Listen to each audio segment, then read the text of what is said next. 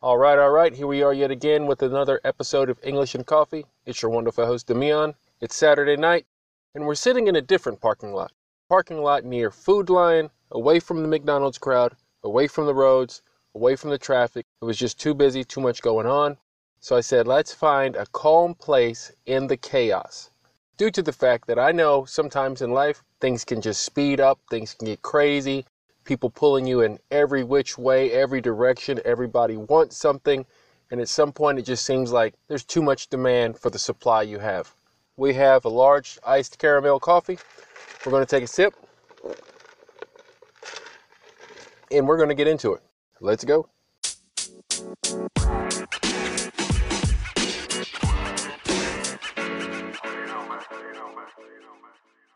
So in those moments of what we can call frustration, what do you typically do?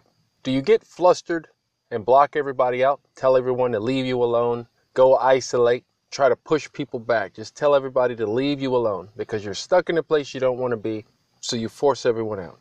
Is that how you typically handle chaotic situations? Or are you someone who says, okay, things are crazy right now. I can't completely control the environment around me, but I can control myself, how I respond. You take the proper course of action to find your calm, your safe space, your safe haven, your peaceful mind so that you can get through your day or whatever task is at hand. Sometimes it can appear at work, sitting there already doing a lot of work, which you feel you've done. Your boss comes in and asks for 3 more reports before 4 p.m. It's 12 o'clock. You were ready to get off. It has been a long week, and he wants more work from you. You have a few hours to get it done before 4 because you don't want to hand out subpar work. So you put your head down and you push through it. Meanwhile, your coworkers are talking about their plans for the weekend.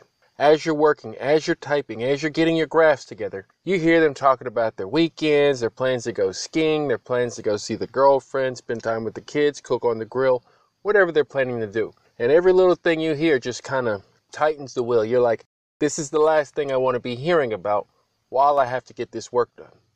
But at the same time, you have to get the work done and maintain your calm so it doesn't affect your work. How do you do that? Some people recommend taking a few deep breaths, counting to 10, go for a short walk, exercise.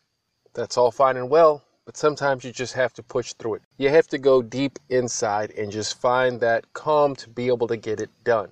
You have to become super focused, super diligent, and just push through the work, push through the mud, push through the stress, push through the kids, push through the job, push through the marathon, whatever you're dealing with.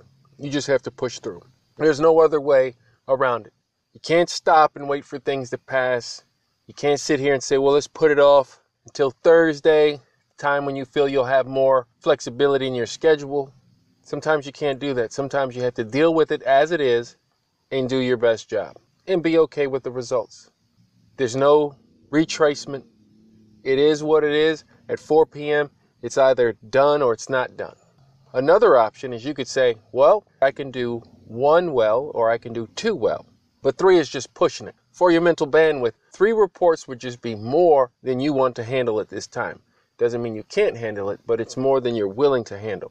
Because you don't want to go into the weekend with a dull mood or just be completely burned out when you go home and your wife's sitting here saying, well, what are we going to go out and eat tonight? You want to go to Red Lobster? You want to go to Chili's, Applebee's? And you're just coming off 3 reports in less than 6 hours that you did the job.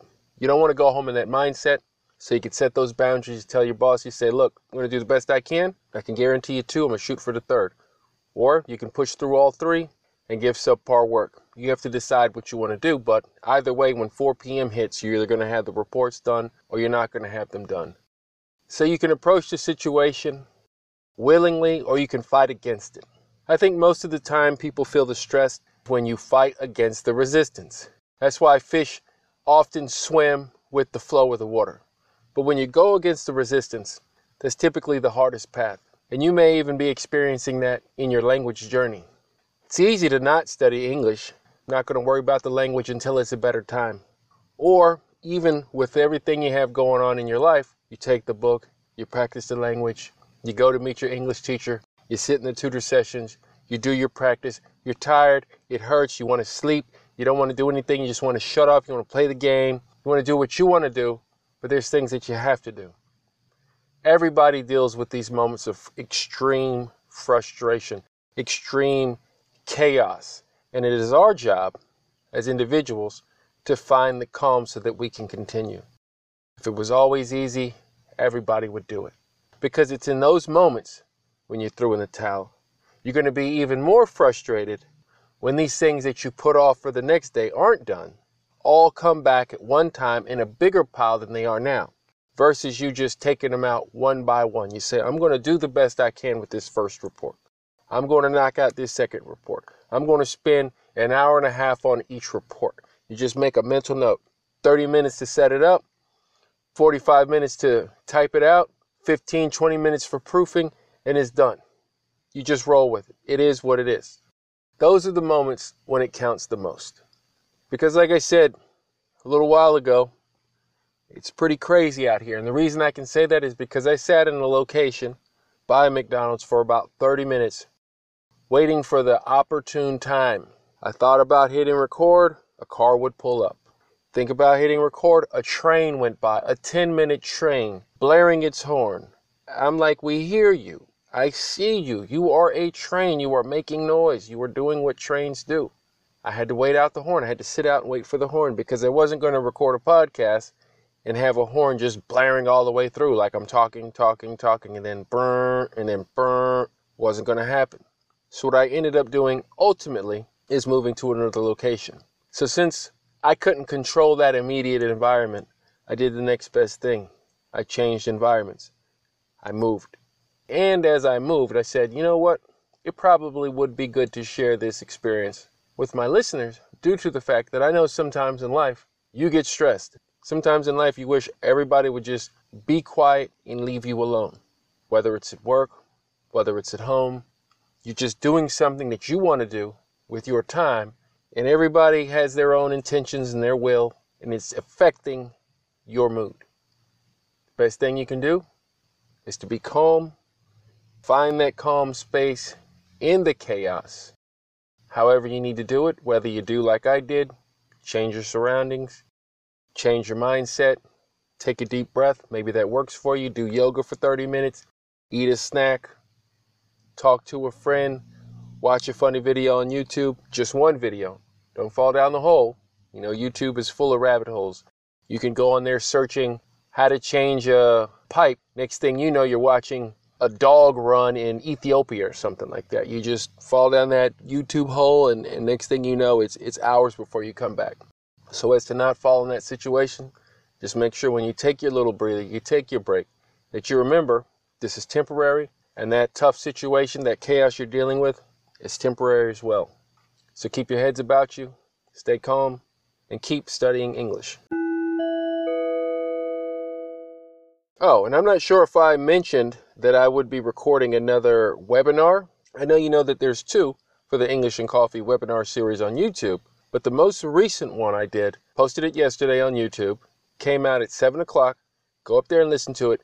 It's a short webinar. It's called Learn from Your Mistakes. And the reason I put it together is because some people are still afraid to make a mistake when speaking English. I don't know why. I mean, like I said before, it's not rocket science. This isn't brain surgery. It's just English. It's just language, how you express yourself. But the reason some people won't allow themselves to make mistakes is because they're a perfectionist. They're waiting for things to be perfect. They want to sound like James Earl Jones the moment they open their mouth. Well, the thing you have to remember is that nobody starts there. Everybody starts from humble beginnings. You have to develop your craft. You have to own your skill. You have to own your voice. We all make mistakes. Mistakes are a part of the journey. If you're walking today, it's because you made a lot of mistakes. If you can ride a bike, ride a motorcycle, if you can draw very well, it's because you made a lot of mistakes. You're always going to make mistakes. So the main thing is to learn from them. With that, we're going to take another sip. As you know, transcripts can be found at www.englishandcoffee.org.